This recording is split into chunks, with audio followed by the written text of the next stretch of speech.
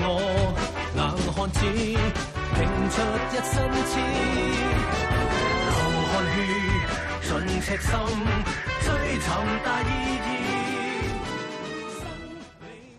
Welcome back to Police Report for the second instalment in our series on the police dog unit. In tonight's show, we find out how a dog becomes a police dog, including careful nurturing and training, which starts, in some cases, at a very young age.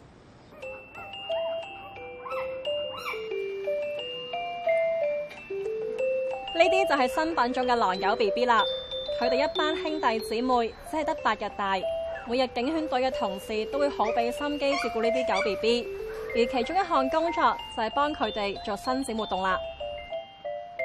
我哋啲狗仔咧，通常出生咗3至16日咧，就會做以下嘅動作嘅。咁首先咧，我哋就會用啲棉花棒刺激下佢啲手同埋腳，跟住咧就會頭向上咁樣 hold 住，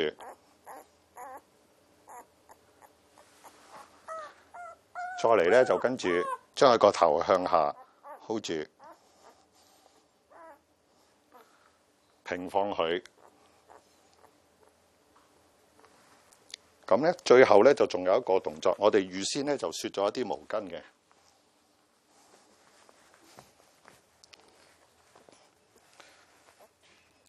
就會包住佢個身。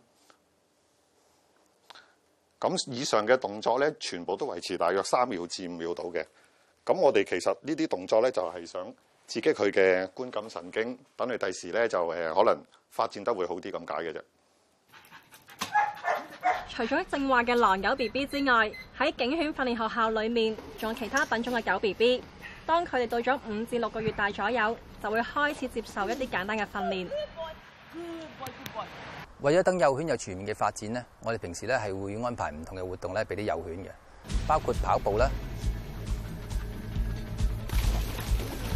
游水啦、穿越障礙物。每一次我哋都會大概做30分鐘嘅。目的係鍛鍊幼犬嘅敏捷程度，同埋等佢哋強壯一啲。透過唔同嘅活動咧，係等幼犬咧係能夠咧了解更加多嘅陌生事物，等佢哋適應程度咧係提高嘅。另外咧，我哋都會安排佢哋同有經驗嘅領犬員生活，等我哋有機會咧同領犬員咧相處一下，從而咧係等佢哋了解下將來佢哋嘅工作環境嘅。